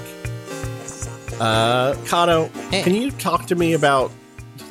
we talked about you getting meat and cheese for Magic the Gathering, right? Yeah, Can we talk about the thing yet? Can we talk about the Magic the Gathering thing? Yes, the embargo is actually up as of today, the day we're recording this, so we're good. Magic the Gathering Legends is a free-to-play action RPG that's coming out from Cryptic? Who made Neverwinter? The free-to-play Neverwinter game. That sounds right. Yeah, Cryptic Studios. Okay. And on its face was kind of a weird direction to take for Magic the Gathering, given how Magic is kind of mechanically explained. Like, the flavor for the mechanics are you are a wizard and you're summoning a bunch of creatures to kind of fight your battles for you. Which ends up being like, okay, how are they going to turn this into a Diablo-ish game? Like, are they going to mostly ignore the creature aspect of Magic the Gathering and just make it like your wizard slinging spells, a wizard who attacks, shoots, right? Exactly, in different ways? And the answer is actually no. They're like, everyone. It doesn't matter what kind of wizard you're playing. Yeah, everyone you have what you would expect out of Magic, which actually was really interesting. I think that's the most interesting thing that I found about this game is the way that you translated the ideas of Magic into this new format. So essentially it's imagine Diablo in your head, except that all of your characters are wizards. They just have different kind of spells. And essentially are they broken? Are they four different types of wizards that are they characters from Magic, or are they, I guess this is already the case. Do they all have just like a color associated with them? They're just a color associated. They're different classes, right? You will meet other planes, like the famous planeswalkers are like they're in the game, but you are playing your own specific planeswalker. Okay. I see here: Sanctifier, Mind Mage, Geomancer, Necromancer, Beast Caller. Yeah. I said 4. It should 5. There's 5 colors of Magic, right? Yeah. So you it's been a long time. You pick one of these classes, and what's interesting about this is that instead of unlocking abilities down a tree or as you level up the way you would in Diablo, you are unlocking cards. You make a deck in this game. Your abilities, you're like 1, 2, 3, 4 on your keyboard are different cards that have mana costs. Your mana is still color coded, and most of these decks are meant to be played as 2-color decks. So like you kind of see a bar at the bottom of the screen filling up with like a little red sections and little white sections if you're playing like the red-white deck or whatever. And then, so each of those the crossover color, is that predetermined? Like, if I decide to play as the red, whatever the red mage was, I already forget what I said it was a second ago. So this is actually what's really... Do I decide what to splash into my So my this abilities? is what's really interesting is actually as the classes themselves and the decks do not have to line up. I was playing the Necromancer black class with a green blue deck or whatever for part of this. You have Necromancer. Then what makes you a Necromancer? Each class has its own like ability tree, not ability, but like passive tree and 2 abilities that are separate from the deck. Interesting. So like you have these 2 standard abilities that are kind of on their own cooldowns that are, match the flavor of whatever color you're doing. I think the white mage has like a heal that will heal all of your minions and things like that. Mm-hmm. And then the deck itself is separate, and you can build that, I believe, with whatever 2 color. Like you can build those, and it's just like the only limit is you can only have up to 2 colors. They were like the systems. I asked them about this, and they were like, the system kind of buckled under having multicolors past a certain point, and like certain combos that you would want to pull off wouldn't come up enough. Like they were just like, just for like balancing purposes, we're sticking to 2 color, and. So what's interesting is that the decks themselves end up being around 12 cards, but you only have 4 of them up at a time. So it becomes this kind of thing of like, all right, just like the way that you play Magic and you kind of have to prioritize certain things while you're waiting for something else to come up for a certain combo or things like that. It really has that same feel of, oh, I know what is in this deck. Like you have to kind of know, and like, which is pretty easy given that the max size is 12. So you kind of know all the things that are in there. And I have to like, I know that I can use this now because the combo I'm waiting for doesn't rely on it. There's another piece of it coming up. They also have like those two that are intrinsic to your class that you can always use, those 2 moves that you could always use in case you're like, oh, I want to save this for a slightly better moment. But it's really fun to see as a Magic player. It's really fun to see how they translate certain mechanics. Like there's this idea of a kicker cost in Magic, which is essentially an additional cost past the normal mana cost that will make the spell do something better, basically, most of the time. Yeah. And so they've integrated that in here. Like you hold down the button and then you see the mana kind of you spend more of the mana. Same thing with like X costs, which is the thing where it's like you pay X mana. It's like you hold down the X, you'll see your mana bar kind of slowly drain down as you like charge up the attack. Yeah. They did a really good job of kind of translating all these different card mechanics into this game, and the way that it kind of ends up working out is it's very chaotic because not only like, so you are still summoning mostly, you are summoning enemies. Like there are obviously still your basic attack, like direct damage attacks, which exist in Magic anyways, but it's mostly creature cards. You're summoning goblins, you're summoning archers, you're summoning skeletons, tree people, whatever, depending on what your colors are. That's kind of, like they've translated all those. Off that, like I saw a thing here that is like, hey, whenever you cast a sorcery, summon a goblin, right? Which is like a red creature token.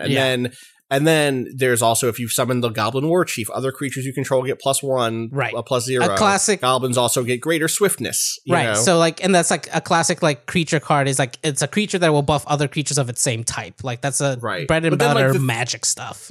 Right, except that now it's Diablo. There are a bunch of little goblins. Now that goblin is running around you on screen, and part of the like balance of this is knowing that like watching, you have to kind of. There's a lot more like micromanagement, like in the almost in like the RTS sense. Like you're not actually choosing specifically those units. Like they kind of fight on their own, but you want to watch what their health is, so you know when to, if you have a healing spell that's gonna like re-up your guys, like when to do that, or like when it'll be worth buffing them. Like you don't want to buff them when they're about to die anyways. Yada yada. Right. Like it's really, really interesting, and I'm curious how the story is going to play out, because it's free to play. So like a bunch of the mechanics will apparently, like, the thing that they're doing to like monetize it is going to be like card boosters, which is like the thing you expect from like Magic stuff. Yeah, but they say that the behind money, man. Yeah, but they've said that you can unlock cards and you will unlock things just from playing the story. So it's like that's the part that I have the most. Yeah, exactly. That's the part I have the most kind of question about right at the moment, because like I just played like a mission, and like the mission itself was, you know, pretty fun. It's a Diablo type thing. Yeah, it's a Diablo type thing. Like you get cool effects and like are able to take out lots of enemies at once with big AoE things, and like getting your tree person to go. Like here's the like there are specific, sometimes a creature will have a specific ability, and then you can like trigger that by selecting it and hitting its button like for whatever its special move is. And so like there's that extra layer of like a little bit of micromanagement of the individual creatures, but so that's kind of fun. But it's like all of these ideas are really neat, but I'm worried about the structure of it. And you're always curious as how, you know, that balance of like unlocking stuff that is still useful, how long it takes to unlock that stuff before you think about having to or needing to put in money in it, like whether or not you need to put in money in it as like a matter of course, or is like, oh, I don't really need to. It's like it would be faster this way, I guess, but I'm enjoying playing the game anyway, so it doesn't really matter how long the length it takes to right? grind out whatever. Yeah, like totally. I don't put money into Genshin Impact because I'm just grinding out my dailies for Primo Gems anyways, right. And eventually I pull one. It's fine. Like I'm not playing that game in a way where I need to hit every single character that comes up on a banner. And so like I feel like what we know is if there is a model by which that can happen, there will be people who are led to spend that money, and there will be a culture around it in which, you know, we already have something like Genshin, right? We have people who save up or who buy a bunch of Primo Gems and then do a stream of them just drawing, you know, and just kind of like egging other people on to do the same. We already have it in Magic, right? We already have like opening and you know, it's been a big thing in YouTuber culture of Pokemon pack opening this past year has been like a big thing inside of YouTuber culture for some reason. And yeah, Magic opening packs, like this is a classic thing. And like the purpose of that is to make content to get people's eyes on it. But one of the effects is to encourage people to spend money on what is effectively a slot machine, right? Like, in terms of, do you get the thing you're looking for?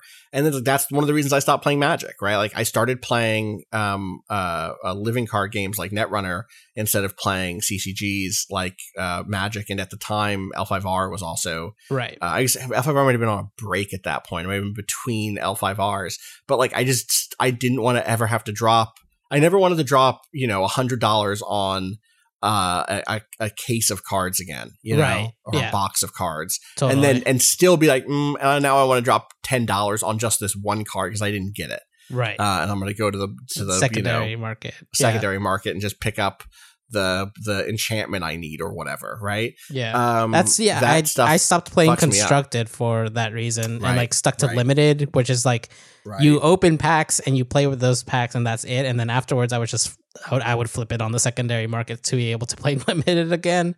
But like the whole like randomization system in that is rough. It always has been rough, and the one thing that keeps me playing Arena is that you get enough of the like free currency to like continue playing that game and not have any issues without having to put money in it. And it's like, you know, it's a rough system all around. So that's kind of why that's kind of the thing I'm waiting on to see with this game. Really, is like, okay, these mechanics and systems seem neat on when you give me a leveled up character.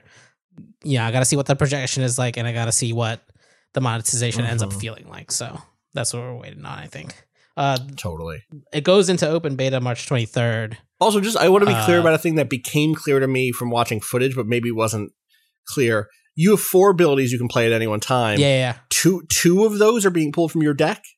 No, all of them are. So to the left and right of that bar of 4 are your two. Yeah. There's like 2 little symbols. Those are the 2 abilities that you always have. Oh, I see. And then I see what you're saying. And those are like on Q and R, I think, on the keyboard, for example. And then the kind of cross of abilities in the bottom right of the screen, your 1, 2, 3, 4, your face buttons, I'm guessing, are the actual are pulled from the deck. You're actually pulling your abilities from your deck. Yeah. That's okay. And then you use it and it goes away, you get a new card, right? Like same, like it cycles through things. So like that bit of randomization is fun to kind of play around. That's fun. You know, it's like an extra, instead of having a rotation of like, I know when I'm like, okay, hit my rotation on this combo that I know is how I've built out this barbarian, which like is fun in its own way. This is more like, all right, you're thinking on your feet, what cards do I have available? How much mana do I have at this moment? Because mana doesn't like, you know, is limited and it regens automatically, but you know, big cards will cost a lot and you have to manage around like, you know, there's a lot of like moment to moment decisions here where like Diablo you can get into kind of a zone with that game until you like get to like a boss and then you have to like consider your positioning a little bit more and stuff like that. So this is, you know, it's a fun twist on that. Part of it sounds interesting to me. Thing, so we'll see. Is there a date on this thing? Well, there's an open beta March 23rd. Okay. So that's soon. And then after that, it's just, it kind of, they say that it'll go 1.0 whenever it's like ready to. So that open beta is going to remain open. It's not a limited beta. No. Gotcha. Cool. Well, that is Magic Legends. Curious to hear more about it from people. Patrick, do you want to talk about anything else? Did you bring anything else to chat about? Yeah, I want to at least shout out. I played this game. I played like in 2 hours. They're called. I hope I'm pronouncing this correctly. Fatum Betula. It was Fatum Betula. Gotcha. Fatum Betula. I watched like 3 YouTube videos. They all pronounced it differently, and I was like, all right, I'm just gonna go with Fatum Betula, which was one of them. It's. I don't know if it was on or was inspired by, but the designer of the game has been associated with putting together the PlayStation 1 horror disc collection that I believe started last year. And there is the next collection of that is happening very soon. I think by the end of the month. They've been showing teasers for different games. That collection, for folks that aren't familiar, is like people. It's so interesting to see what becomes nostalgia. We had the Pixel era, which I think was like the last 10 or so years, and now we're aging up. Where now the nostalgia is for a lot of kids that have become like in their 20-somethings that are now making games that were like in the late 90s, early 2000s. Yeah. So we're getting like PS1, N64, Sega Saturn. We're not quite at like PS2, but like we're getting a lot of games that are playing in the space of PS1 aesthetics, in which you have like low, like a draw distance, like textures that aren't with like no anti-aliasing, low poly models. Like it has a very specific look, and Fatum Betula is in that mold. It has strong King's Field vibes for me. Maybe that's just because like when I think of like getting dropped into a world where you don't know what's going on and you better just start exploring, I think of King's Field. I didn't play a ton of those games, but I played a lot of renting King's Field from the store. And I played a lot of one of them, and I remember like fighting these crabs and being, the fuck is this game? I always wanted to go back, you know, especially now, be curious just to see. I played a lot of From Software games without having any knowledge of like them as a studio until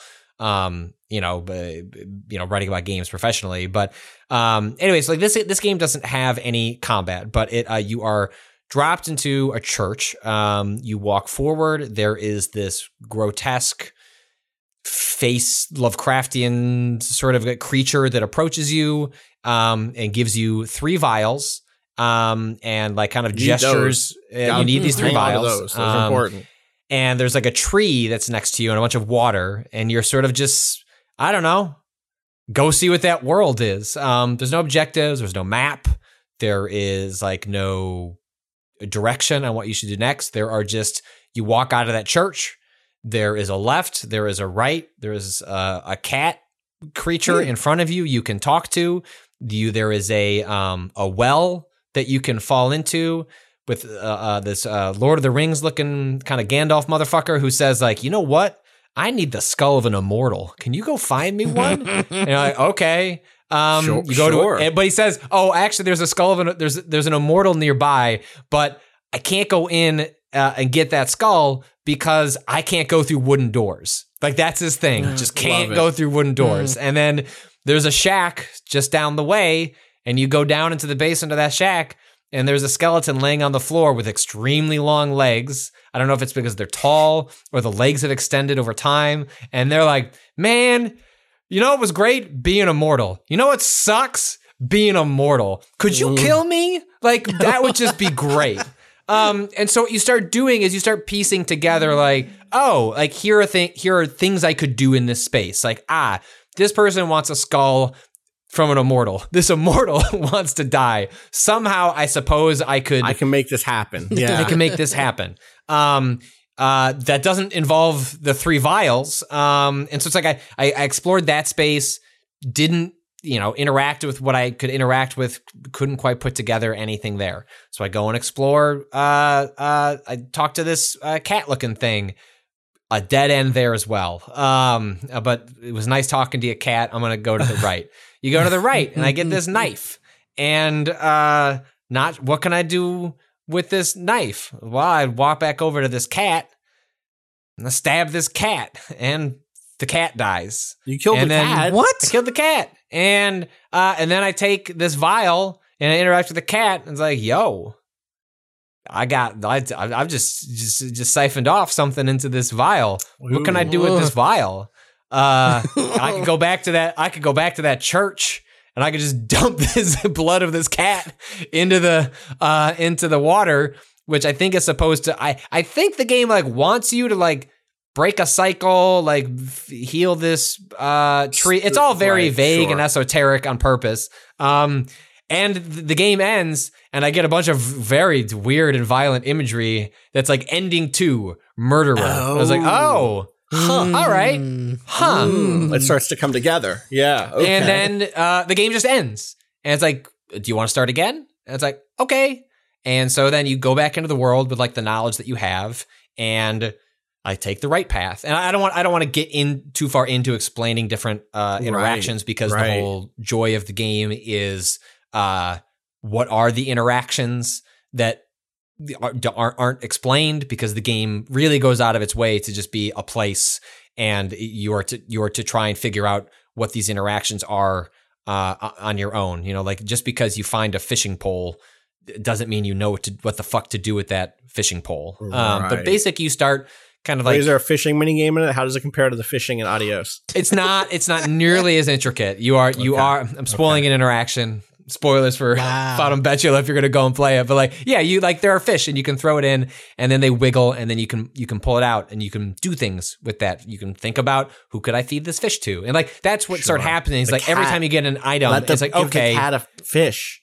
And there are endings associated with giving the cat a fish. I've since looked up how the different endings, like 10 endings play out. Wow. Well, I hit a certain wall that was like, I don't know. I feel like I've done all the adventure games. The adventure game wall. We've talked about this. Yes, and this game This game is just like, fuck you, fuck you, fuck you. Like, you're supposed. It is very much adventure game logic. It makes no apologies for that. Like, there is a second half of like areas to explore. Not a chance would I have looked in the direction of that bush. Gotta be honest. And that's not even a criticism of the game. This is what the game is. Not for better or worse. Like it presents itself this way, and it is emerging from a certain type of style, aesthetic, design, ethos that was very much of that era. And so to a certain degree, like what ended up happening was like, all right, I would hit a wall on interactions and be like, all right, I'm gonna go look up a FAQ that's like, here are the different endings, and it would just be like, hey, like here's the thing you can go do over there, and I was like, oh, I didn't even know was a possibility space. So then they would open up 3 new areas for me to look at, and then when I would hit a wall, I'd be like, all right, now I'm gonna go look up an ending, And all the endings are not what the ending is. It's just like, here are the interactions you need to do to get to that in that direction. It's like, oh, I didn't even know I could do that with that character. And it very much reminded me of, I have to imagine when this game came out, it came out on PC last year. There's a Steam version you can get. I played it on Switch.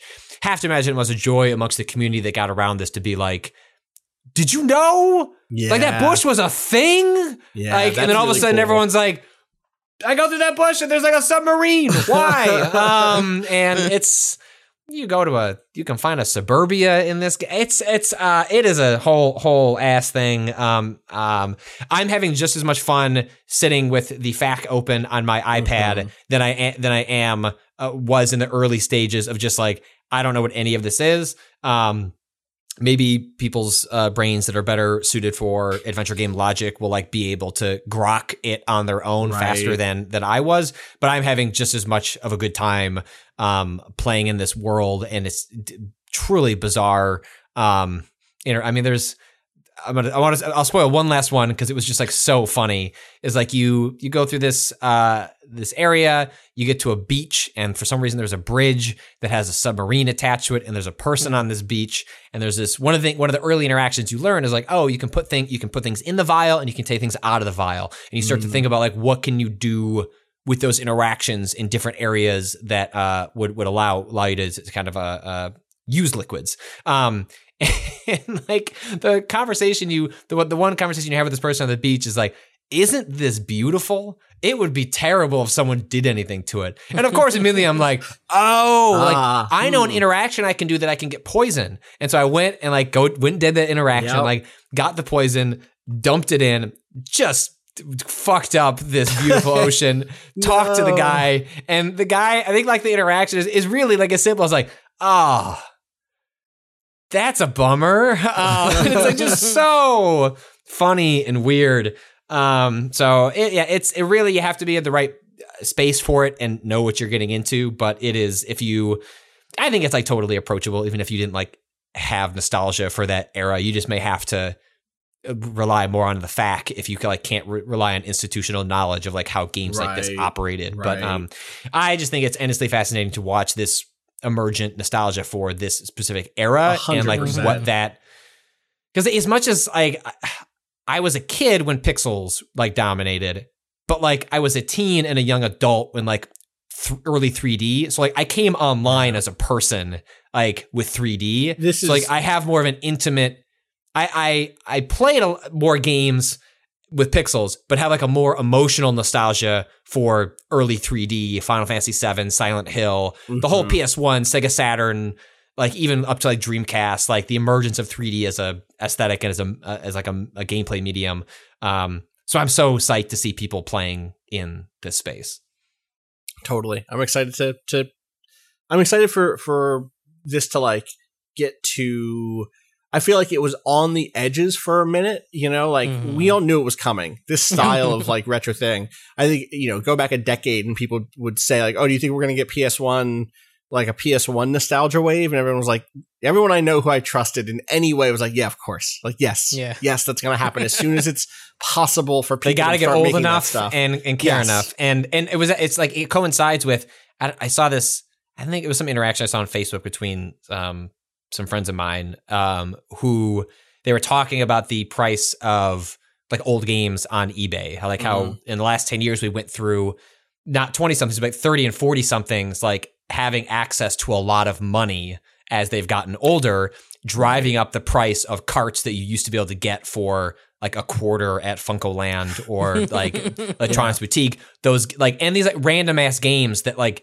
aren't any good, but just suddenly now cost $80 to buy on eBay. Right. That has now is happening with PlayStation 1, where the way it was put in the exchange was like, all of a sudden, like some jank ass PS1 game that got a 27 out of 40 in Famitsu is suddenly like one YouTuber does a video that's like, this was actually my entire childhood was this video game. And now that game happens. And that happens. And now that game costs $100 on eBay. Right. I want to read this. That is the part of it that I'm most. You go ahead, read your thing. I want to read this quote from Bryce Boucher, who's the designer of this game. Because I asked him about like, what do you? I'm thinking of doing a feature on this, and he had mentioned. I asked like, well, what do you find appealing about the aesthetic? Because he's only 20, I believe. If his Twitter profile is not a lie or ironic, he's only 20, which is interesting for how you would think of like that's like on the edge. I think of what I think of like the age of this. So anyway, he wrote, I actually grew up playing a hefty collection of N64 games that my cousin handed down to me, and the sense of intimate, rich atmosphere those games tended to have was extremely formative for me. I think in general, the aesthetic really lends itself well to creating environments that force the player to engage with them rather than being set dressing. The relatively low amount of detail means there is less of a chance for the environments to just blend together into pretty noise, and instead they feel, at least to me, like they have a stronger, more readable personality. I'd say the 5th generation console aesthetic, which is maybe the first time I've heard it phrased that way, but is great, lends itself to environments that are intimate like an apartment space, whereas modern games tend to have environments that are intimate as an entire city, sometimes literally. The low poly models and low resolution textures also lend themselves to the imagination as well. There's a lot more I could say about the aesthetic, but I'd be here all day. But I think he gets at like some interesting points about like what is now interesting about that aesthetic as a play space and what it evokes in a player, relative to it being just a technical limitation and like what artists and designer did with it at the time. Yeah. But I interrupted your point.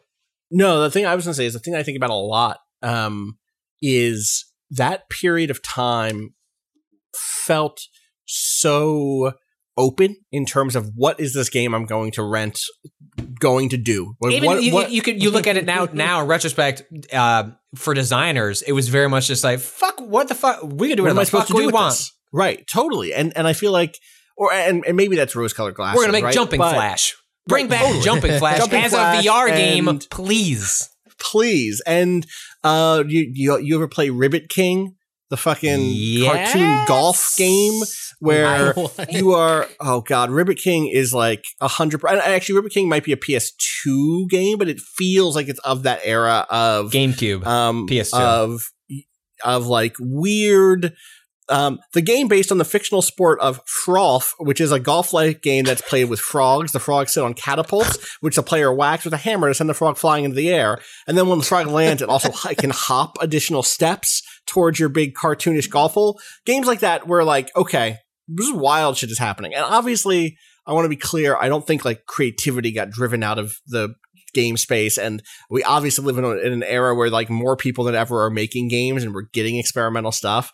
But there was that like PS3 or like Xbox 360 through like PS4 era that felt like the games that took up, and maybe this actually has to do something with the way games were perceived at the time for me, which is as a child, you go into a game store, you go into a video store, and you know, Jumping Flash takes up the same amount of space on the shelf as Mario does. You know what I mean? Yeah, it felt like that era was like games could be anything. And then 360, right. PS3 was, no, games are this. The games are this. Games are this. There has to be a certain level of polish. There has to be a certain level of sheen. Left trigger, right trigger. Cover systems. Brute force. I feel like games like Brute Force are endemic of an era in which like, oh no, this is what games are. These are how we make them. Right. Well, actually, that starts with the PS2 era, even towards the end of the PS2 era, the Xbox era, as things get sheenier, as things get more and more, as it's not like it's not the professionalization of games, but it's almost like it's expectations get set in place because big works cross over, suggest that this is the way it's to be done. Audiences start to expect that. Marketing budgets and producers start to indicate we need to show this. But I guess that's like games inexorably tied to technology. Thus, they reach a certain aesthetic slickness that then just didn't exist. I mean, like it was always just in some ways it exists. Maybe it's like the advanced like realism. I don't know, but there's something there that you're touching on that is like at some point it was like we reached a certain part of the technical mountain, and now games have to be this because that's how we're going to commercialize them. Whereas like you go back now or you look at the game that you just shared. What was it Fatum Betula. Fatum Betula. And like one of the things you didn't mention is in certain parts of the world, it seems like the sky is just pink with text on it or something. There's an interaction you have that sends you to a dreamscape in which it glitches. It appears to glitch out to the point that I actually, for a brief moment, was like, a bug. And then I was like, did the interaction again to revert the world. And was like, no, this is it. And actually, like it like for like the early ending interactions, like it is critical for you to figure out like what you can do in that space. And like when I did that was one of those early, right, okay, right. but like in the era of the 360, the era of the 360, you had to have a good skybox, right? Yeah. You had to have a solid, or you got made fun of for there was a degree of like these games barely feel like they're hanging together. Like part of what I think about, which is like what a lot of games I played at the time, felt like, right? Well, like I feel like when I think of a lot of like the PS1 era aesthetic is like shaky like polygons, like just like you can like see through them, and like they're just figuring out how these even work, and like it's rickety to the point of that has become part of the like the ricketiness is part of the aesthetic as opposed to the polished up nature that like started in the PS2 and was really became part of the 360 and it again, like I really do think the PS2 had a lot of games. I think about like do you ever play Baroque, which is another one of these like Baroque is like I want to say Atlas published it. I forget who made it.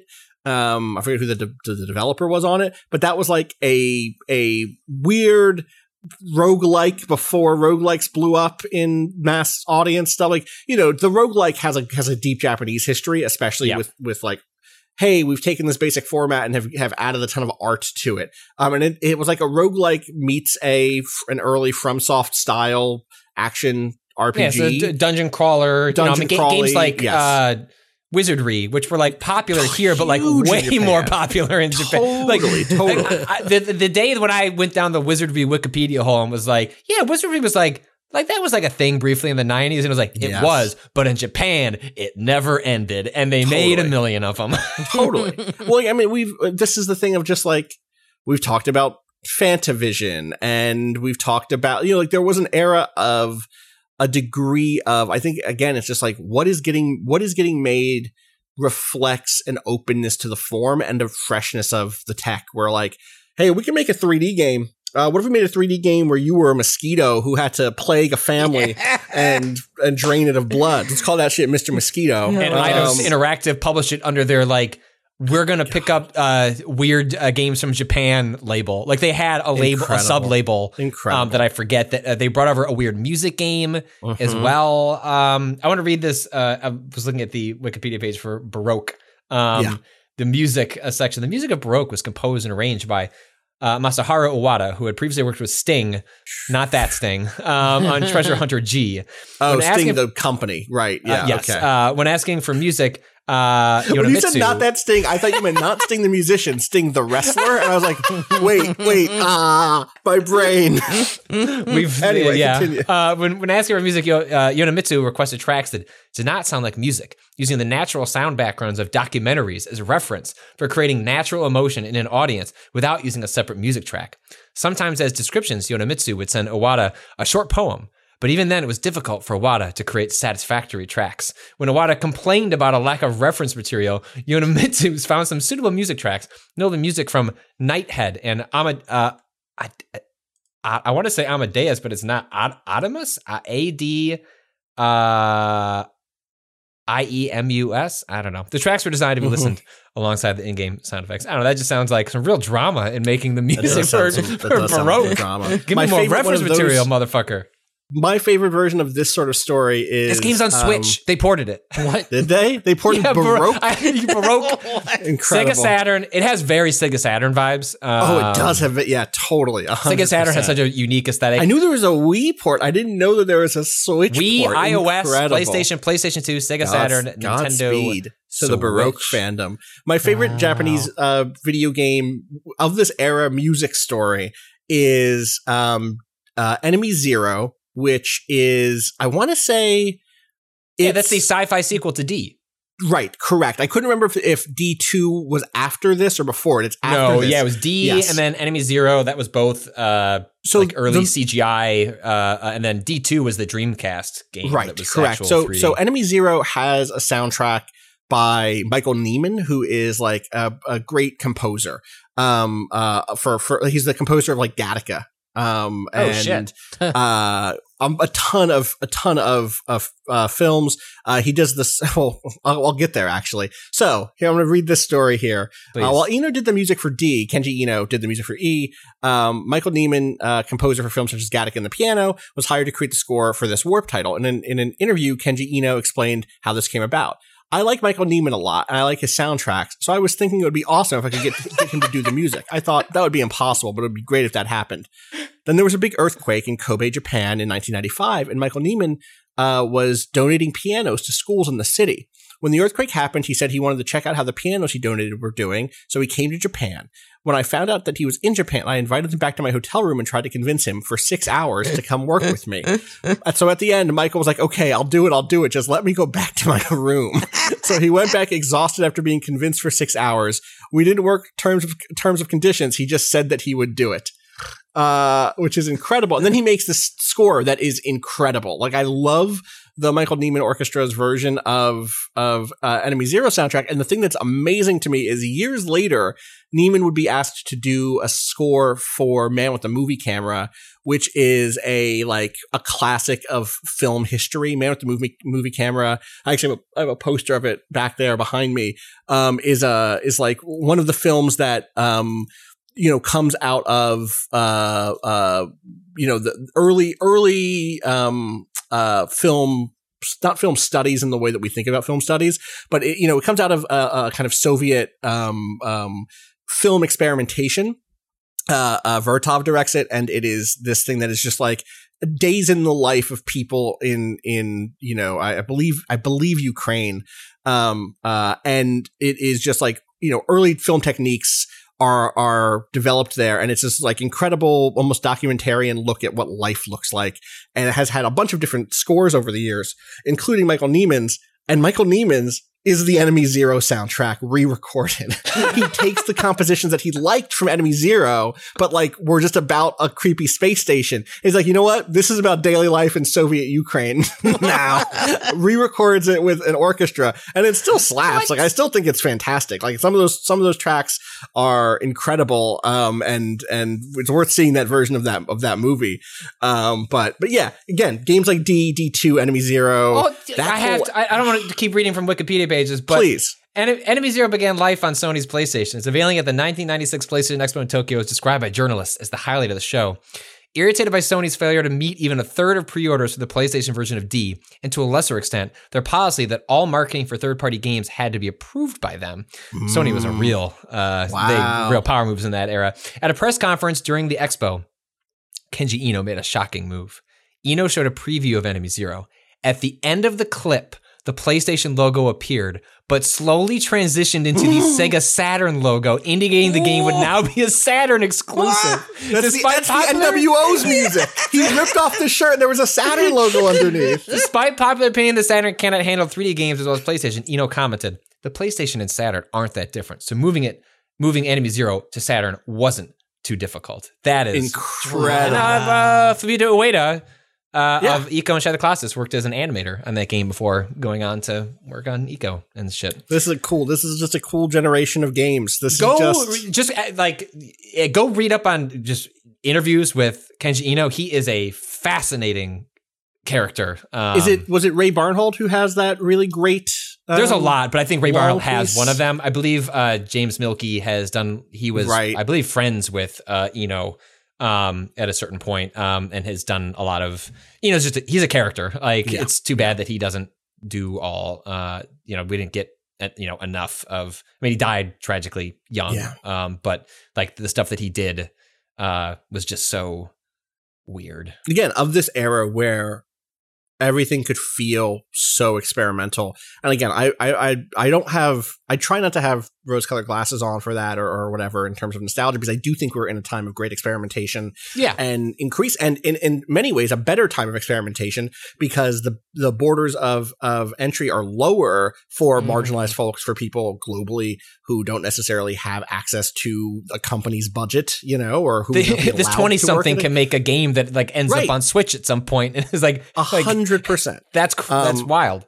So that in many ways we're in a better place, but I'm glad that the lessons learned from this era were ambiguity, experimentation, letting players poke at things. Like, I'm so glad that those lessons didn't. There was a period of time where I definitely thought that we were past that sort of openness in game design, right? Because everything had to be someone was in a room saying, yeah, we can give you another $100,000 for this budget, but only if you make it a little bit more like Gears, you know? Right. And I'm glad we are past that era in some ways, though that stuff still obviously does exist at the big budget space, right? So I don't know. Today we've talked about like a bunch of small independent games doing weird shit. Yeah. And I want to, you know, I'm glad that that's where we're at. And also Magic Legends, not that that's, you know, not everything is in that space, obviously, but it is what it is. Anyone want to shout out anything else before we wrap up? I will just put a pin on Maquette, which I mentioned a couple of shows back.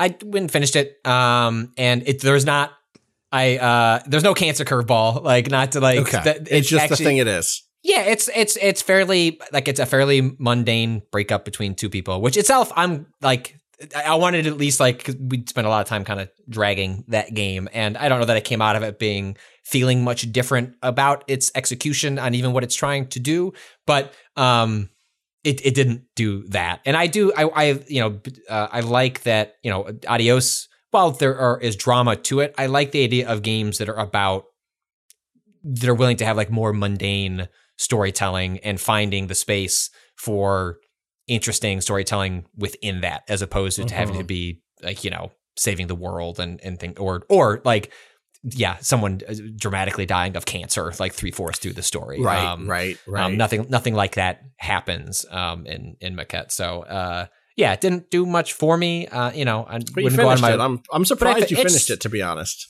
It became one of those things where I had the walkthrough up, and it's like this room has 5 minutes before I look at what I'm going to do next. And actually, that became the imagery gets much more surrealist and interesting in the last third in a way that was like I wanted to see like okay, I want to see what you're going to do next with how you're playing with space and size. And I actually think the last third is a lot more interesting in that regard. Okay.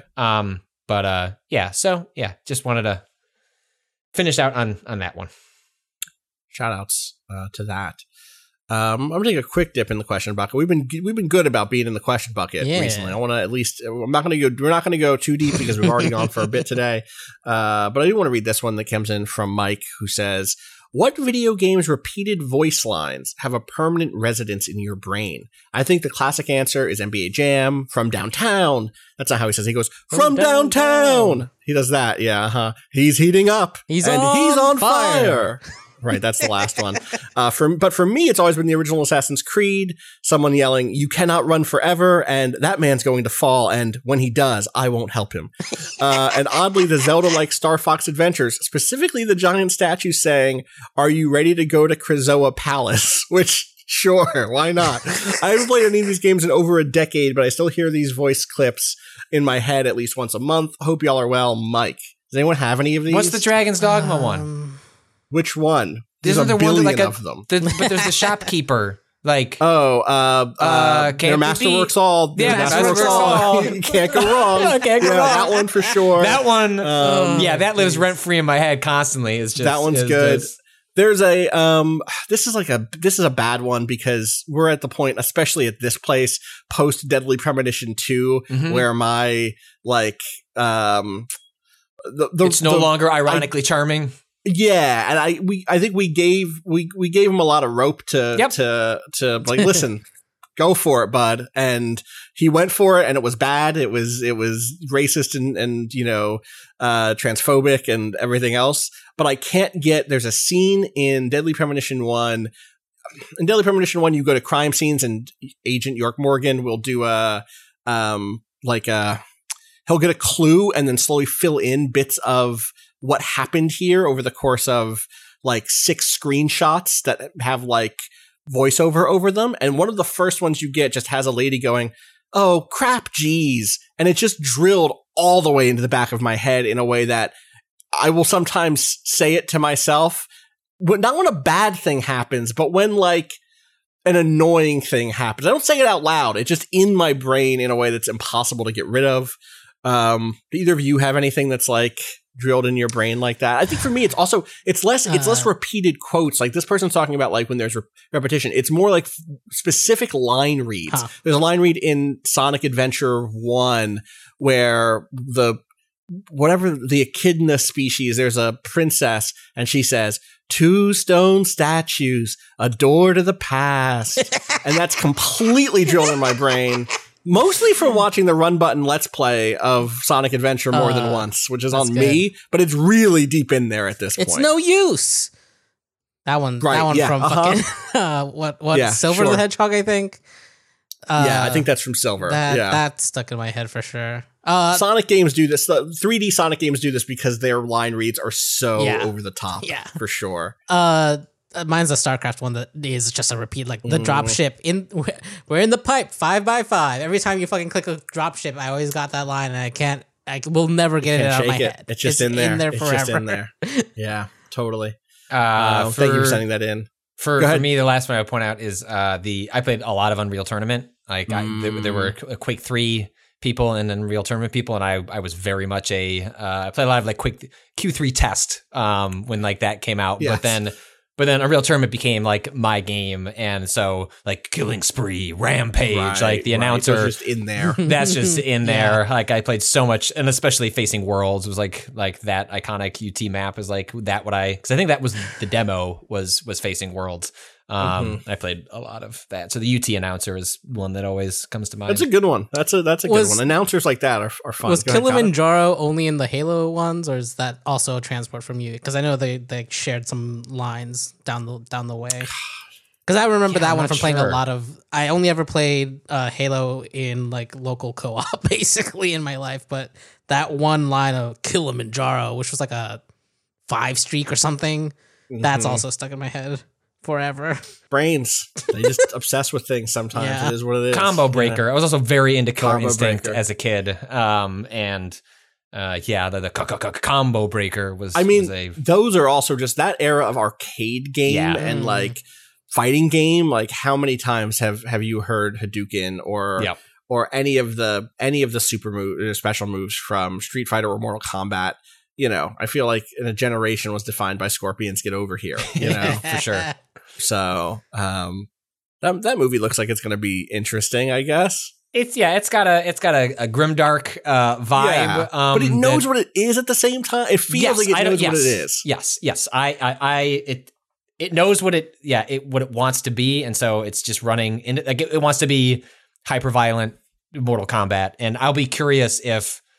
How much of that movie, like, is there humor in it? And it's just, like, Kano seems like he's going to be I appreciate that the director recently was like, someone asked, like, what's up? Like, no Johnny Cage? They're like, well, we got Kano. Like, we got the funny jackass in the movie.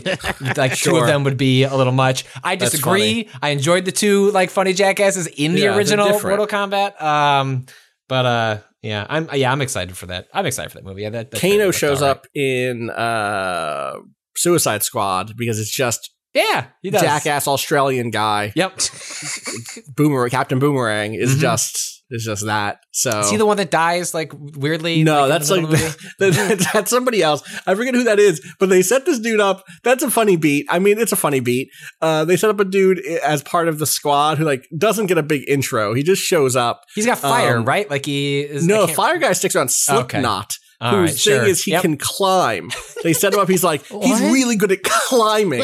and they get to like the place where the fights are going to start happening, where like the movie is going to start happening. And he immediately like shoots a grappling hook and just tries to run away. He's like, I don't want to be part of this. And they blow him up using the bomb they've implanted in his neck. Wow. Like, really? You guys have a climbing specialist as part of the squad? This was the metahuman you got? Was a dude who's good at ropes? Okay, sure. Why not? He don't make it. He don't make it so much. Can you imagine getting cast as like being like, all right, this is your big break superhero movie. You're gonna play a character who is in this. Listen, I know you're excited about being in a superhero movie. I worked really hard to make this happen for you. Oh, what's my role? Will Smith's in this movie. Margot Robbie's in this movie. This is a franchise. Viola Davis. They're gonna spin-offs based on the audience reacts to the characters. That's right. And you're going to be part of the core team. you're going to be a man who can climb anything. I know that doesn't sound like a big deal, but it's useful. It's useful. You think Harley Quinn can't do much either? She can't climb walls. She can't climb walls. Climb a walls. You can climb anything. Done. Dead. I mean, also this is part of the thing, right? Is like he is a First Nations actor, and that movie is not necessarily. It's very. I love Will Smith to death. But like, there is some racist shit in that movie in terms of the way certain characters are depicted. There is the living sword character. Katana, the living sword. El Diablo, who is like a LA gangbanger. Who I'm not going to spoil that movie either, but let's just say it's just not good. No. Killer Croc also has some shit where they ask everybody for like a thing they want, and Killer Croc, who is black, asks for BET. That's the one thing he wants in his jail cell.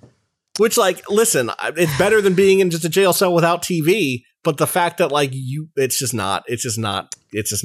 It's just not good. Anyway, I was laughing earlier because I went to Slipknot's wiki page. And his aliases are, his real name is Christopher Weiss. His aliases are Slipknot and the man who can climb anything. The man who can climb anything. He can climb anything. So, I'm not here to say he shouldn't be allowed to be a superhero or villain. Go for it. Just sorry about how you got your head blown off. That's not great. All right, that's going to do it for us today. We're going to be back on Monday. Right? There's no holiday or anything on Monday I have to worry about. We just show up, talk about video games. Show up and talk about video games. Okay. Well, look forward to that. You can find us as always, twitter.com/waypoint. You can find me, twitter.com/Austin_Walker. Where can people find you, Patrick?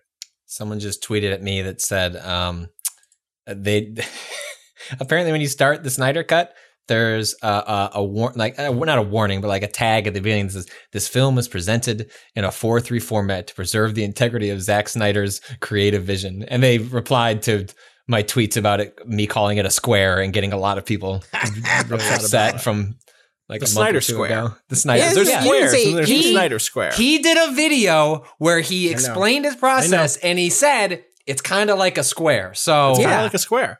You weren't disparaging the square. Finally. It's just a square. Yeah. It's a square. I'm with you. At Patrick Klopik. Most squares aren't. They're microscopically not squares. Right. You know what I mean? Mm-hmm. If we're going to zoom in on it, and 4:3, that's not quite 4:4:3:3. Well, you draw a square. Show me. You draw it. I bet you if we zoomed in on a microscope, it's not in a perfect square. So, that's all I'm saying. Let them call it a square. It's fine. Patrick's having fun. As always, if you have questions, you can send them into gaming@vice.com. You don't have to send us your Snyder Cut takes. If I watch the Snyder Cut on my projector isn't actually a widescreen. It's actually more the actual like pull down screen is a square. So this is going to be I'm going to come out of this being like, you know what? More is better. More is better. We need more movies as a square in this format. This is the format of the future. The verticality. The verticality. Superman gets to be tall. I want this movie to crawl all over my screen. Great. He's dead. You can't bring him back, unfortunately. Because, here's the thing: maybe James Gunn has got a soft spot for him and brings it back in the new one. That's the thing. Is like the next movie. It's not a reboot, right? Or is it a reboot? They haven't.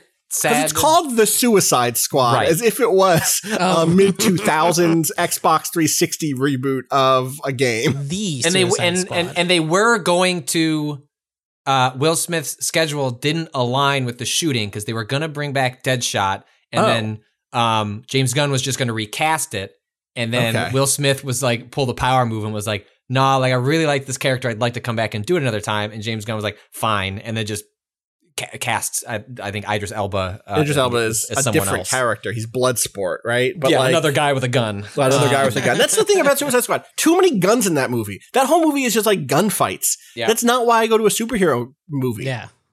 John Wick is right there. I need the one guy. I need Batman on the tower with a sniper rifle so I can laugh at that. That's right. Like, that's fine. Give him the gun. Yes. It's very funny that the man who made 300 gave Batman a gun.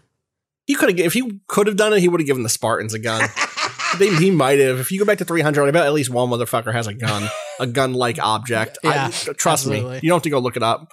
No, it's just mean like the whole Miller thing with Batman is him snapping that gun in the middle of that comic. Mm-hmm. I think we can't get into Stop it. Thank you for joining us today. We're going to talk about this again anyway. We can open the box. Yeah, miserable. We can open the mother box. You can support us on Patreon to listen to all of our DCEU talk. It's a temporary 1 week Patreon, just to do the Snyder Cut. You can't say things like that. People would do that. People will do it. Yeah, listen. It's called The Other Box. It's a Mother Box focused podcast. All right, that's going to do it for us. We'll be back on Monday. Fuck capitalism, including the Snyder Cut. Go home. $80 million. Oh.